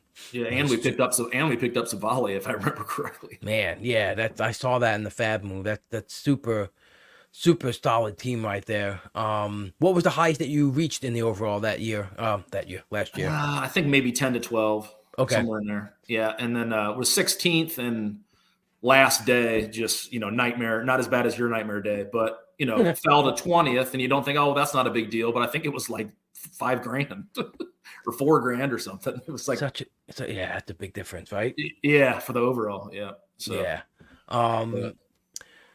So it seems like from week 10 on, you were in first place in this league. And what's your mentality, when you're in first for like a long time, like right. versus constantly grinding, I guess, to go from third to first? Is there a different mindset? I find myself like, man, just like hoping I don't become too complacent, right? Because I think that can happen, if you have even like a decent lead, or I don't know. I just feel like I'm much better playing from behind than playing ahead. It's something I have to work on, I think. Right. Yeah, you're not going to believe this, but I prefer to be in first. So, yeah. No, it just makes everything easier, right? Because that means when you're in first, you've got a fewer things to worry about, less categories, right? You've got more players contributing to. You might only have one or two leaky spots that can be replaced. And man, Fab becomes really, really easy when that's the case. Right? 100%. And then you can save your money and then go nuts and overspend on somebody later. But yeah, the flow of that draft, and I right after we drafted it, I was like, man, I really, really love this team. So it just worked out. That's a great feeling. I kind of like how I felt last year with in that first main of Vegas, and I had the wheel pick, and I was just hoping like one of Strider or Cole fell to me. I was standing behind you, and they both were there, and I was like, "Holy shit, this is great!" And I still happened to fucked up the whipping ERA in that team. Just too many starts of Brady Singer and Mikolas. Too many. I singered a little bit. So. Yeah, you singered. We all singered. And I'm not too ashamed to say that I'm back in at like pick 500 now. I have like 2 shares in pick 500. It's like I don't know why, but I can't quit the guy. So probably because we owned him during the time where he was like amazing for 2 months. Right. So you always have that in the back of your head, right? You have to have that in the back of your head. It's just like that's part of your history of playing fantasy. I remember that's why I'm still so obsessed with Jose Leclerc. Like he literally won me 2 leagues. And I I own for that. So I roster him just for those reasons. Yeah. So this team, on the flip side, because you had such strong pitching, you didn't have to go up for them in Fab. But you did spend up for Morel at 208 and CS for 127. And also too, in general, like, how do you feel when you make these big money moves? I know there's a lot of, like, people who refuse to go that high, and some people just love spending it up on those guys. But those were two pretty impactful bats, and Morel just, they just dicked around his playing time. He could have been even more impactful than he even was, despite him having a really solid per plate appearance season. Right. Yeah, that was pretty frustrating. So, yeah, I think in our 6 Fab leagues, that was the only league I didn't have Morel. And so you went out and got him. Well, what the heck? Might as well make it 100%. So 100%. Yeah, went ahead and did that, and we were light in I think RBIs and maybe even home runs. So those 2 guys fit the bill. Would have thought for a little bit better from CES, but he wasn't awful, but didn't leave ourselves much at the end for those save specs when we needed it. Right. You mentioned just like being short on something. Let's say, like, is this something like you're really leaning into at the end of the season, or like when do you start really paying attention to that? Because I know like a lot of people are like, after the All-Star break. Categories. I mean, I'll look at the numbers. Obviously, like a month and a half in, maybe 6 weeks, something like that. Yeah. Start looking at it, but you already know in your gut. If you play this game, yes, 100%. You already know. So 100%. That's what I'm saying. I don't even have to pull up the numbers a lot of times. I'm like, well, this team's short on speed. I can just look at it. So yeah, but you can start remedying it little by little, or make big splashes. Never been opposed to making big splashes, especially when when one side of your team is working so well, the pitching or the hitting, it just makes Fab so much darn easier. Yeah, it really does. Yeah, like fuck drafting a balanced team. I'm just gonna unbalance it so I can just focus on one thing during this season. Yeah. But I just have this thought in my head too, like every time at the end of the season, you're so specialized in what you need. And if you're battling other players and in the standings, then Fab becomes a little harder because they're going to see what you need too.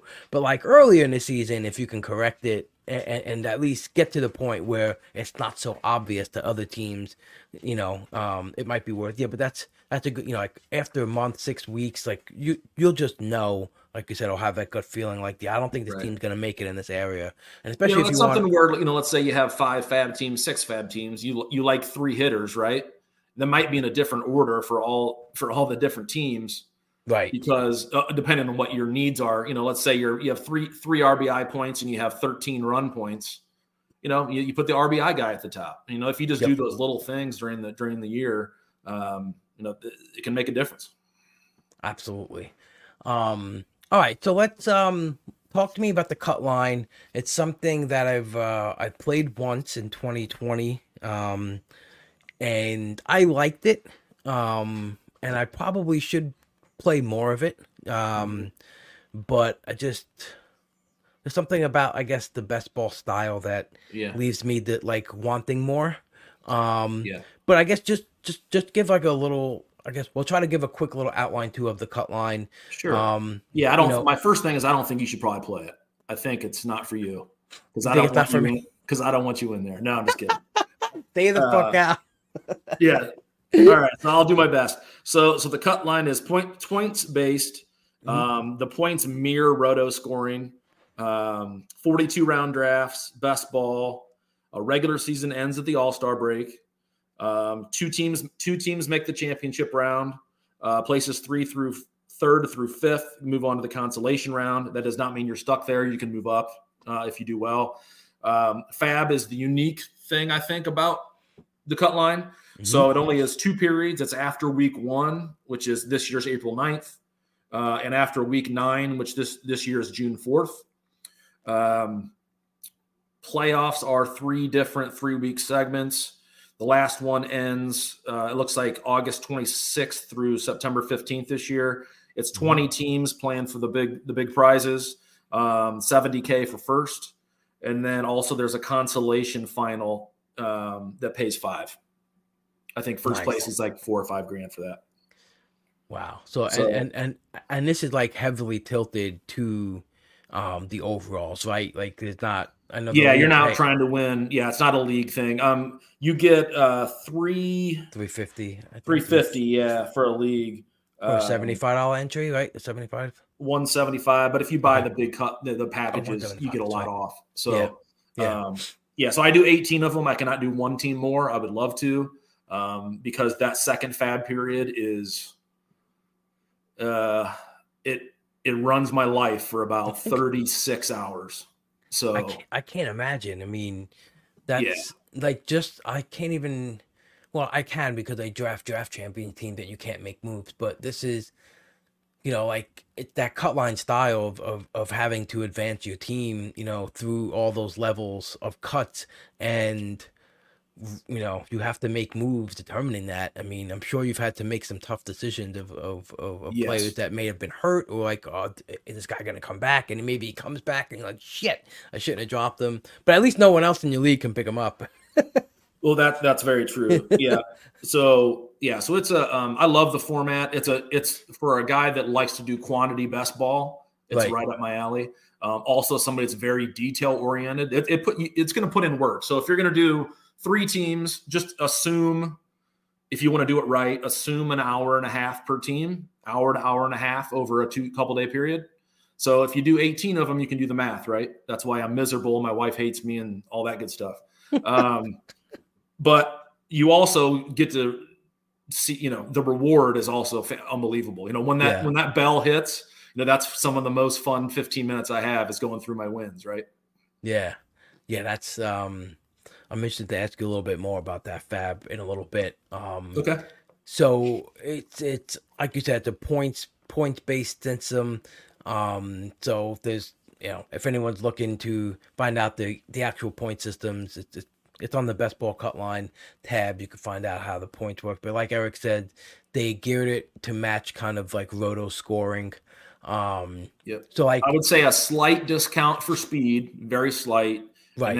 And then now saves used to be pretty bad, but they bumped it up 2 points, and now it's reasonable. But they do go later in the drafts. Relievers do. Okay, so that because you don't have a save category. So that's what I was wondering. Like without saves and steals, and that's 2 things that were like, that make up a lot of our life. Moth to the flame. Yeah. So that's, you could just throw those out because it's a point is a point. Yeah. So like when you're creating, I guess, a list of points, player points, like you then use like maybe like a projection system, or just like a 3-year stat for a guy and just kind of see like where a player is point wise, or you're not like overly. No, well, it shows in the draft room. So yeah, I'm pretty much, Acuna, I think Judge was the ever player to get 1,000, and Acuna did like 1,380. Jeez. Like seriously, he was 400 and something points ahead of Freddie Freeman, who was second. Oh God! Like that's just insane. That is insane. That's a marked difference. I mean, yeah. So just to give you an idea how it's different from Roto, so I'm going to have have the players I like for Cutline. So for this year, Acuna is obviously 1. 2 will probably be Betts because he's multi-positional. Mm-hmm. So you can go, if you can shift from second to outfield to middle to utility, and steals isn't a thing, right? And he's on a good team. That's where I'm going to be. I have Freddie Freeman 3rd this year, so that's my top 3 right now. Nice. And I'll just have, I don't care how many times in a row, that'll be my top 3. Right. So, yeah. That's where it's at, because solid top 3. Yeah. Yeah. And I think I'm just, which one am I in now? I'm in my 4th, 3rd, or I'm in my 3rd. So I'm in my 3rd Cutline now, just doing the slow ones. Then I'll crank those up later in the year too. Do they have fast ones or only slow drafts? Fast ones. Most of mine are going to be fast. Okay. Yeah. So Once like when February hits, people start getting the bug for those, and they really start going off. They really late in the year they go off every night, I believe. Wow, really? So they're just firing off one every night at that point. Yeah, so I like to do so. That's why I do like one at a time, slow, because I could do all 18 in 3 weeks, and be fine with it. But you want to draft during early season and late season to have all of the good things and bad things from both, right? Yeah. So there is no points for walks, right? Correct. Okay.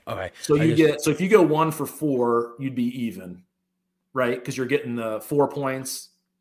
And -1 for every at bat, right? Yeah, -1 for every at bat. Yeah.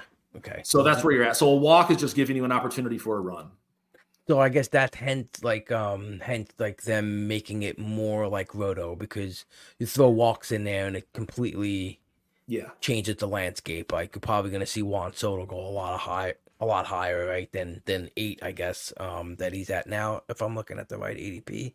Yeah. So I think when I hear like the CBS podcast, they'll talk about points-based leagues. That isn't this. This is our unique scoring system. I think that KJ Duke and somebody else came up with to mirror the roto. Yeah. So it's not perfect. It's impossible to get perfect, but it's pretty darn close. All points-based leagues are different. Yeah. Like every single website, right, is different. Mm-hmm. And most home leagues are probably going to choose like a universal setting or be different somewhere. That's why, I don't know. I have a little bit of an issue with that when they just like phrase it like that, because I think you're just making people more confused without designating which actual league it is. Like if it's right. Well, I think that they're probably just talking about I'm assuming CBS. CBS, because that's Not that I've ever done that, but yeah, I don't know. Yeah, I think that was the second league I ever played in after starting my home keeper league that's been around since 2000. It was my friends started a points league, and I did that for I think 1 or 2 seasons, like early on in the 2000s, and I liked it, but it was just different for me. So and I don't mind the point system. I do a bunch of best balls, but I went up to Ambrosius the year they made the best balls, and I'm like, you son of a bitch, man, you just bring me back in. Like they keep adding these contests. I'm like, man, that's perfect. You mean I have to do nothing? Just draft. Yeah. Oh man, I know. That's what like made the Gladiator so attractive, right? It's just just like let it rip and then just let it go and just hopefully, exactly. Yeah, that's absolutely right. Yeah, it was fun. I was in the mix last year for the best ball. Number 1 went nuts, but I ended up getting second, and that was a fun last week. You got a bunch of dudes you're rooting for on a best ball team. It's kind of cool. So second overall in the regular best ball format that not Cutline, right? Yeah. And that has no fab for anyone listening that's not familiar. And the Cutline, like Eric mentioned, has 2, but you have 3 teams in the top 13 in here in the Cutline. Did you have like a same guys on those teams, or was it kind of just mostly different setup? Yeah, it was a mix. It was a mix of guys. What ends up happening is usually after the second fab, my most owned players are the guys I got most on the second fab. So I went from 0 to like 14 Matt McClains. Gotcha. You know what I mean? Yep. So that's interesting how that can happen. That's a good point. Yeah, that's usually how it happens. So I mean, and I might be like 45 to 50% on a guy after the drafts, maybe 55% at the most, and then all of a sudden a guy might become 80% after the fab. That's so interesting. Did you do any team stacking? 100%. I've already done it. Yeah. I've already done the Freeman Acuna. I was one pick away from Freeman Acuna Riley. Oh God! I mean, not Acuna. Sorry, Freeman Albies Riley. I was gonna say, man, you must have got lucky in that draft, but no. Acuna goes 1, every time. So as well he should. Is it just like a bunch? There's like a specific teams that you're looking to do it with? Like obviously you're not going to target. Yeah, it's not a huge thing that I do. It's just if it's a 50-50 for me, And it I'm going presents to go itself, with the guy right? Yeah, that pairs with somebody else, right? that's cool. I like that. And it's usually going to be just what, Braves, Dodgers, Phillies, maybe a Cubs, just because I love the Cubs. But you know, I've got my the Horner, Swanson combos, stuff like that. Horner, Swanson, Patrick Wisdom. No, Morel. Go on a drive line, dude. Yeah, maybe Morel, but yeah. What's your expectation? Do you believe what Chris Counsell said, like he has to be in the lineup? Are you taking that? I sure hope so. That gives my me too. Like I sure hope he's so. He's like my favorite Cub. It's crazy. I love his energy and his excite. Like he's so into it. And like obviously people remember him ripping off the shirt and after the homers, but you could just see how he plays. He's just pretty electric. I love seeing that on the field. I hope we see more of him. Well, when do you see a guy that you're like, why in the heck did they send him to the minors? And then he's the best player in the minors by a ton for the first 3 weeks of the season. I mean, he was, he went nuts. So you combine his minor league numbers with his majors numbers. I mean, it's a monster year. And it's funny because like thinking about that, right? You guys had a little bit of the slide at the end of the season that caused you to miss the playoff. But what if he was there from the beginning and you grabbed a few more wins then, right? Right. I don't know. Pretty man. frustrating. We drafted him and kept him on our bench, and we didn't give up. We held him. I mean, it's hard when he's hitting a home run every day in the minors. It's kind of hard to release him. Just on fire. So, I mean, yeah. So we had him on 5 of 6, and then added him in that 6th one, the only one he was available in. So one thing that I remember when best ball leagues first started for football, the thing was like, the attraction was like. Because Deshaun Jackson was always hit or miss, right, in fantasy. Mm-hmm. And that was like the big thing. I remember that drew me in because people like, you could just draft Deshaun Jackson and it doesn't matter. You can have him. You don't have to start or sit him because you'll just get his points on his good week. So do you kind of do you target those kind of players or like more willing to draft those players, right, who have that profile? Yeah, so we've kind of discussed that a little bit with pitchers, right? So if they're streaky, so it used to be Sandy Alcantara forever. So he was just my cut line target because he would give up 9 earned runs twice during the year at some point, right? And then, but the other starts, he might be amazing. So those guys don't really bug me. Then like the Schwarbers and back in the day, the Joey Gallos, and take them. Don't be worried about it. If they have a negative 11 week, who cares? Yeah. You're going to have, you should have if you're doing your job, you should have other guys to cover that week. 100%. Right. So, but all of a sudden you get a 6-7 home run week and, things change. Are there ways, quote unquote, that people construct their roster? Like, are there like players who are different than others and like maybe going against the grain, like drafting? I think pitchers go a little later, tend to go a little later, right? That's correct. So pitchers go a little later. Relief pitchers go quite a bit later. Is there anyone that goes like against the grain and they try to like come up with something different, or I guess to combat that? Yeah, so that's what I do. So I mean, last year I might have had half my teams with 1 closer or 2. Okay. And then I had like 3 teams with 6 because the room just didn't draft them. Interesting. And all of a sudden you're like, okay, do I want my RP 13 or starting pitcher 62? You know what I mean? It's like, when you look at the points, like, well, the relief pitcher, based on where he's going, he's going to outscore him by 175, and it's more consistent. Well, I'll just take that. So, I might go less overall pitchers if I have a lot of closers, but my mindset going into the draft is I don't care about the number of closers, starters. I just want to get most points. And obviously I can hold less pitchers if I have more closers, if that makes sense. Yeah. So I've got more breathing room on the 9th guy, right? So instead of, if you have all starters, you might have the 9th guy for that week might get you 4 points, 6 points, 0 points. Whereas if you have 6 closers, the odds of you not having at least 10 points on your 9th player is pretty low. Yeah, that's a good point. And I'm sure too, you get those 3 save weeks from a guy, right? That can really. Oh, it's huge. Yeah, saves are 8 points now. So all of a sudden you get 3 clean innings with 3 saves, you're at like 35 points.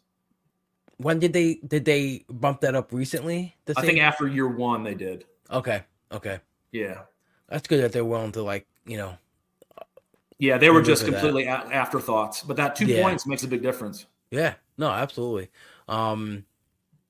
So what's your pitcher split, I guess, or what do you see normally happen for like positionals or batter? Yeah, so I'm at 16 is usually my target. So Okay. if I end up having more relief pitchers, that might be 15. If I Okay. end up having just a draft where I couldn't really get multi-positional guys, that might cut you down, to where you can only hold 15. But that's my target is 16. Okay. Usually want to have 1 or 2, if not 3 multi-positional guys in there to make that work. And sorry, how many players overall is this? 42. 42. Okay. And then for the positionals, is it kind of like the DCs where you have like a set 4. amount of guys? 4 each? 4. Yep. Yeah, 4, yeah. 10 outfielders. So Okay. that's my base. 4 catchers, 4 at each position, 10 outfielders, 16 pitchers. Okay. So the offense stayed same, you're just going less pitchers really with that. Okay, cool. All right, so let's talk about this fab, man. You get 2 shots at fab. The first one is after the first week of the season, right? Or after the second week. First week. So how do you divide or think about how much to save, I guess, for that second one, or are you just, obviously if you have to address needs, you're going to address needs early, but are you more because that's, for me, that's huge. I remember just thinking well, there was just so many what ifs in my head, and I think that's where the time goes into thinking about it's all needs based. Yeah. So the teams that I draft early in the year, right, I'm usually going to spend more that first week because you've got 4 months of stuff happening, right? You might have to have 3 dead spots you're replacing. Also, the drafts that are earlier in the year, you might have a guy that didn't even get drafted, right? So, I think last year, Ellie De La Cruz, right, didn't even get drafted in some cut lines early on. And then by the end, he's moved up. So, that's the kind of stuff where all of a sudden there's a guy that's 8% owned and it's a need for your team. Well, I might spend $600-700 on him. Wow. If I think it's worth it, if it's a perfect fit. But usually that's only the early teams. The ones that I draft 2 days before the season, I might have zero moves. Or what I do a lot of times is take spec relievers that might be closing. So let's say I'm drafting next month, and let's say the Padres situation, right? So let's say you take 2 of the Padres guys with the last 2 picks. Well, I get to correct it after week 1. So who cares? Right. So don't get worried about, hey, I have to have this roster perfect, because it's not like it's after the first month. It's after the first week of games. Yeah, that's so true. Yeah, you can take correct that opportunity. If there's position battles, do that. I mean, you might take the 2 guys that are battling with the last 2 picks, get it corrected, and get a new guy at the after the first week. Yeah, kind of where you can definitely more lean into that skills over roles mantra, right? You could just go for that guy you think is better, and then if there happens to be, there's a lot of things that go into that, man. See, I know that I mean, when I first played it, I had no idea about NFBC world, and how deep I am into it now. I just literally just played it to try all the different formats, and I know I would so enjoy it more now because of all the stuff that we're talking about now. It's got my mind racing through all the possible situations that you might have to come up with. I mean, I would think too with injured players, it's got to be so tough. If it's someone that you're really into, and you kind of man, is he going to be back for that at a specific time, and you have to for both periods for both fabs, right? I mean, are you pretty cutthroat though if the guy's pretty cutthroat on the first one for sure. Yeah. It's usually team dependent on the second one. So I had Max Fried. I had a bunch of him last year. He's the guy that comes to mind. Yep. And I think I kept him on 2 or 3, and those were the teams that I knew pretty much were going to finish first or second. Okay. So I knew my team was loaded. I look at the amount of points I'm getting for my 9th guy every week, and I'm like, man, it's double digit every week. So, and I haven't had him. So why don't I hold him? And then boom, all of a sudden, you're in the Cutline playoffs. Let's say he's only 37% owned or something during the playoff. That can be huge. So there's a little bit of poker. There's a little bit of poker that goes into it. But if your team, so top 5 move on, right? So you can't be in the bottom 5. If your team's in 5th and you're up 40 points on 6th and you've got Fried in your roster, there's absolutely no chance I'm holding him, right? Yeah. So those are the kind of things, and that's what takes time, right? So you have to kind of do a deep dive or a quick deep dive into each team. Yep. I like that though. I like that whole, I think Fried's that's a really good example. And I like how you kind of mix that with, looking at your team and seeing what you really have, what the replacement value on your team, like what are you getting from that guy, like you said, and that's a good strategy. Do you look for that second period? Are you playing the schedule game at all? Is that something that's like helpful? Not really. I already glanced at it for this year. It's just, there's a great, Colorado's at home and Cincinnati's at home for a week. But then the next week they're off. They're on the road. It's not like there was one year where Colorado had like 2.5 weeks of the championship game at home, and that was a game changer. But I looked at like a few this week, and actually after you asked me the question on the outcome, and I was like, so the Cubs end up at Colorado the final weekend of the Cutline finals. Okay. So that'll be fun because I know I'm going to have a lot of Cubs. Right? Yeah. So, hell yeah. I was glad to see that. But no, I wouldn't overthink it. Yeah. Yeah. It sounds like it could be some fool's gold trying to capture like that so much. I know I've seen a lot of people talk about it on Twitter, and I'm like, I don't know if that's really something that you can really lean into too much. Right. But that's really cool, man. Is there anything else you want to give the listeners about the Cutline format? Because you don't really hear too much stuff about it. And I don't really, know that many people that are really good and who want to talk about it. So, I think we covered everything. Yeah, I think cool. A pretty good overview of it. So yeah, it's fun. But the thing that's really great is, so I'm really want one in the final 20, right? And I got 3 in last year, and that was so exciting. And it was just a bunch of duds. So finished 9th, 11th, and 13th. So that was pretty frustrating, but been there before. Hopefully going to do it again. I love it, man. That's some really strong finishes, bro. That's really solid. Again, anytime you can see your name up in the leaderboard once, it's cool. But 3 times and I think I had that 1 point with the Gladiators. I had like 3 in the top 15. I was like so excited. It only ended up being cool. 1, but still, like, oh my god, it's like this is awesome. I would love to just do that. It happened one year. It's like just land 3 in the top 5 or something like that. Yeah. But and the cool thing about it is it's almost never the team you think it's going to be.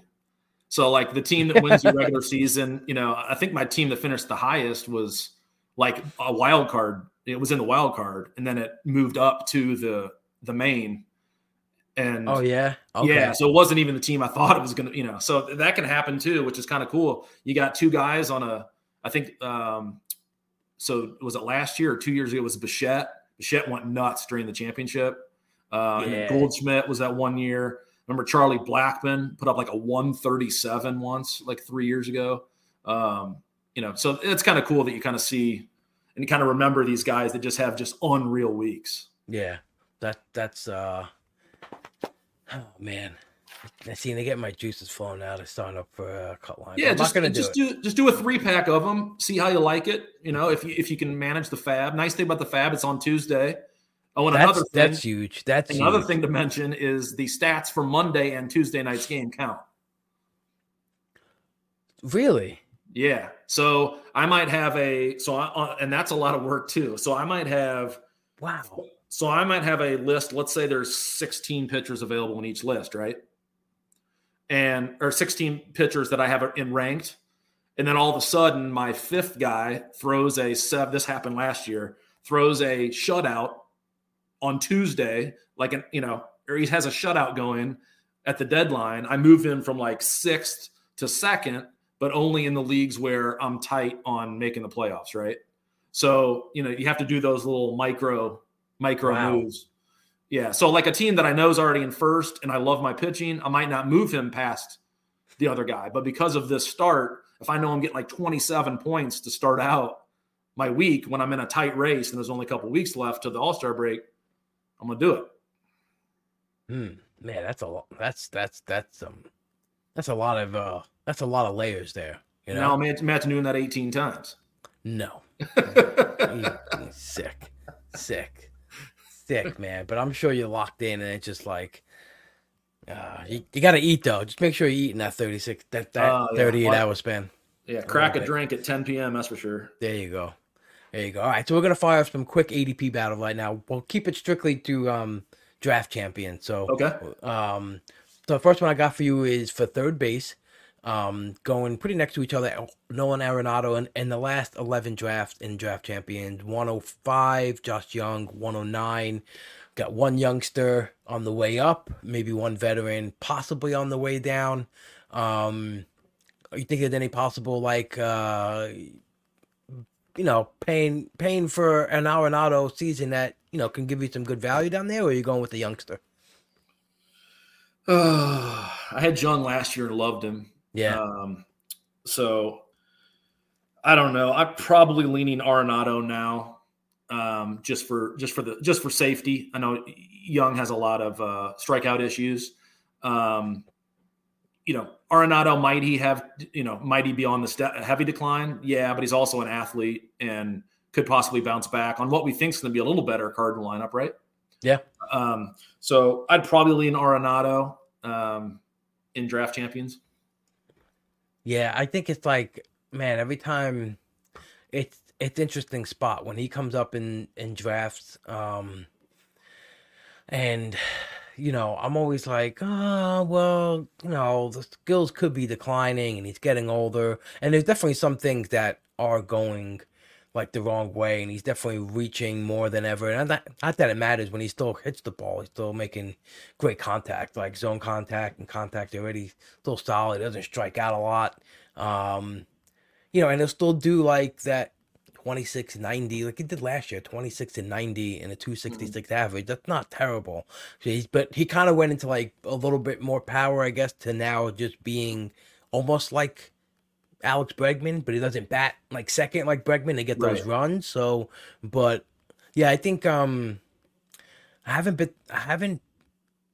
picked him yet, but he's definitely tempting at the price point. And I know too that he had a back injury that he said that kind of even had him DH in a couple games like later in the season, where before he shut it down, where it's kind of like, oh man, what's going on with Arenado? So he could definitely pick that right back up. Yeah, don't hate either guy. I mean, I'll definitely have some Jung too. I think it wouldn't surprise him, but if he went 265, 270 with 30 bombs. Yeah, I know a lot of people have pegged him as being like that Austin Riley, being able to take that Austin Riley step in that second season. Yeah. Still young. He's gonna hit behind a whole bunch of like really solid guys, and like last year too. He was coming off his own injury, big shoulder injury, and put together I think a really solid, like almost pretty quiet-ish like rookie season, because there were so many other rookies that did these extraordinary things, but hits the ball super hard. And I think that any advancement in the K rate and the swing and strike rate is just going to put him at that spot where he could definitely output him. I'd probably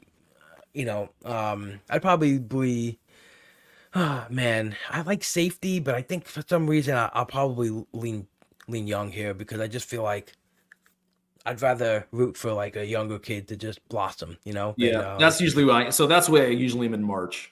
So yeah, I'll get Arenado early and then in March. Jung late.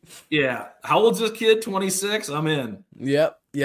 Because I could see too, like Arenado not being here either at ADP, like in March. He could be a guy that you're always going to have somebody in the NFBC that want Arenado safety for sure. Yep.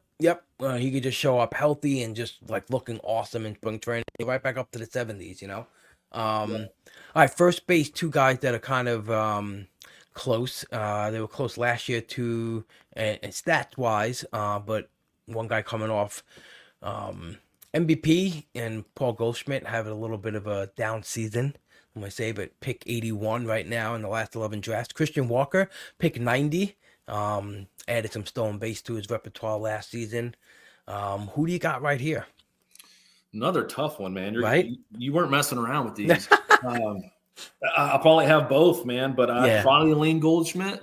Yep. But I'm fine with either of them. Have taken both of them. Yeah, I mean, these are kind of guys too, like, you just put them right next to each other, and it's just a lot of similar stats, a lot of similar metrics, and like, and Walker's not young, you know. Well, you just nailed it, because in my head, a lot of people say, well, you know, Goldschmidt's getting up there. Well, Christian Walker's on 32 as well. It's not like he's a spring chicken, you know. In my mind, Christian Walker's like 29, but he's not. Right. Yeah, no, you're right, and I think that's probably what sticks him more as this guy who's like on his way up, like trending up. He could easily have had his career season, you know, last season. And Goldschmidt, you know, I see him in a couple of times. I've scooped him up in drafts. He's gone like 95. I think I got him one time in the hundreds, and I was just like, man, I can't let this. The thing about that too is, you remember, I don't know what year it was, but you know, he had fallen out of favor, and you know, it was kind of like, oh crap, he's still Paul Goldschmidt. Yep. And it's like, maybe I shouldn't have passed on him, you know? Yeah. So I would lean Goldschmidt, but I like them both, have taken both. Yep. I would agree. I kind of lean on Goldie. 30 steals in the last 3 years combined, and he's still got that game of his. And not to say that, you know, I don't know what Christian Walker does in the offseason. I'm sure he works hard, but like Goldschmidt is already a guy that, like, you know, back at drive line, trying to figure out like even why he slipped a little bit, you know. The, you know, like the OPS dropped a big amount, like 170 points, still 810, which is really solid. But you know, he's gonna be he's working out, trying to figure out how he and honestly, like a lot of his stuff, like his home run barrel rate was only 48%, like, and that was dropped from 71% the other year. So that's just like a lot of stuff there where he still hits the ball hard, he still hits the ball far, and it's just maybe he didn't pull it, or he just didn't, you know, he was at the wrong stadium where it just didn't fly out at that point. So I think those home runs can, you know, kind of creep back up into the 30s. Young starting pitchers here. Bobby Miller, Yuri Perez, two definitely different, you know, environments per se. And Yuri Perez is going right now 72 in the last 11 drafts. Bobby Miller 73. So right next to each other. There's actually a whole group of pitchers in that range. Just go one after another. Everyone goes a different way with it. But what's your thoughts here with Miller and Yuri Perez? First time I'm actually going to give you an answer. Bryce Miller is my answer. Bobby Miller. That's what I meant. Bobby Miller. Okay. I was like, man, you fooled me again. Well, I saw B. Miller, and I'm having flashbacks of my main event collapse last year. Yeah, Bobby Miller. You know, team context, more belief in the health. Pretty much, absolutely filthy. I know Yuri Perez is too, but I would take Miller 100 times out of 100. I think. Yeah. I think so too, and that's not a knock against Perez's skill set. It's just to me, he averaged 4.8 innings pitched per game start. You know, so he's already having a problem being efficient getting through innings. His batter's face per innings pitched to is in the red, like over league average. So obviously those things can get better, but I just feel like the team context, like you mentioned, definitely leaned it to Miller. And I just think right now he's just going to have a better shot of, you know, kind of rolling through innings. He averaged 5.7 innings pitched per game start. I think he's going to be a heavy March riser. I 100% agree with that. Yes, he will. He's going to be, I could definitely see him pushing into, you know, right around where Gilbert and Framber are, you know, Max Fried, maybe even further, you know? I mean, if he comes out, you know, in spring and looks amazing and healthy and all those things, some people are not going to want to pass on him. Yep. 100%. All right. Last one I got, Cole Reagans, last year's, you know, mid-season darling, who I'm actually shocked is not going higher, considering how like recency biased we are. There's so many guys. If you look at the top of the list, you're like, oh, could they ended the season strong? And Reagan's like had us like floored with his skills, going 109, and you got the old man Dylan Cease going at 112. So who you got here? I'm gonna go Reagan's. I'm probably not gonna have a whole lot of both. I'm definitely gonna get a touch of Reagan's because I don't want to be the guy that doesn't have him in something. Never been a Cease person. The ball rate, the location plus, all that stuff. I realize he's got a high upside, but when talking about DCs and live events, I'll take the gamble with Reagan's and hope he can put it together for at least a half a season. I like it. Yeah, it's like I have again. I contextualize like Cease, kind of like how I did with Giolito. I mentioned like just his like volume of work in the last 3 years is very impressive. He takes the ball, he throws, he gets 200 Ks every year, and that's nothing to like laugh at. But I was really impressed with Reagan's and like his 12 games started that he averaged 6 innings per game start. He averaged 98 pitches per game start. So like this is the guy coming off of like, double Tommy John that didn't have really any restrictions. He didn't have any game starts that he was under 80 pitches. So like they let him go, and I think that's what initially with Reagan's, I was like having a problem projecting how many innings, that he can actually pitch. But if you just looked at the usage last year, they really didn't seem too concerned with it, Right. So, like he pitched 120 innings last year. Like they haven't projected him to go for 170 steamer. I think, at first I was like, no way. But then actually I was digging into the data. I'm like, oh, actually he seemed fine. He was able to handle it. He's going to be interesting. He's going to be definitely an interesting one in March. You're going to have people that are completely off him. You're going to have people that want him in every draft. He's going to be an intriguing guy. I'm so shocked though that he's not going higher though. He probably will. If he comes out looking like he did at the end of the last year, he'll probably start rising. I mean, if he was on the Braves, Dodgers, Phillies, Cubs, he'd probably be a lot higher. All it takes too is like Eno Sarris to come out with his top 50 pitching list and like Reagan's is 17th. Right. And that's all it takes too is once the guys start putting out those ranks and everyone's like, oh my God, and it just flies up the list. The bias confirmation. Yeah, the old bias confirmation. Good stuff, man. Eric, I appreciate you taking the time out to talk with me, bro. I'm always grateful for that because I know everyone's busy and has good lives, and so taking the time out and really, really great discussion. I think people are going to learn a lot about the Cutline format, and maybe you'll be amped up to try it out, which you should. But anything you want to say before we head out here?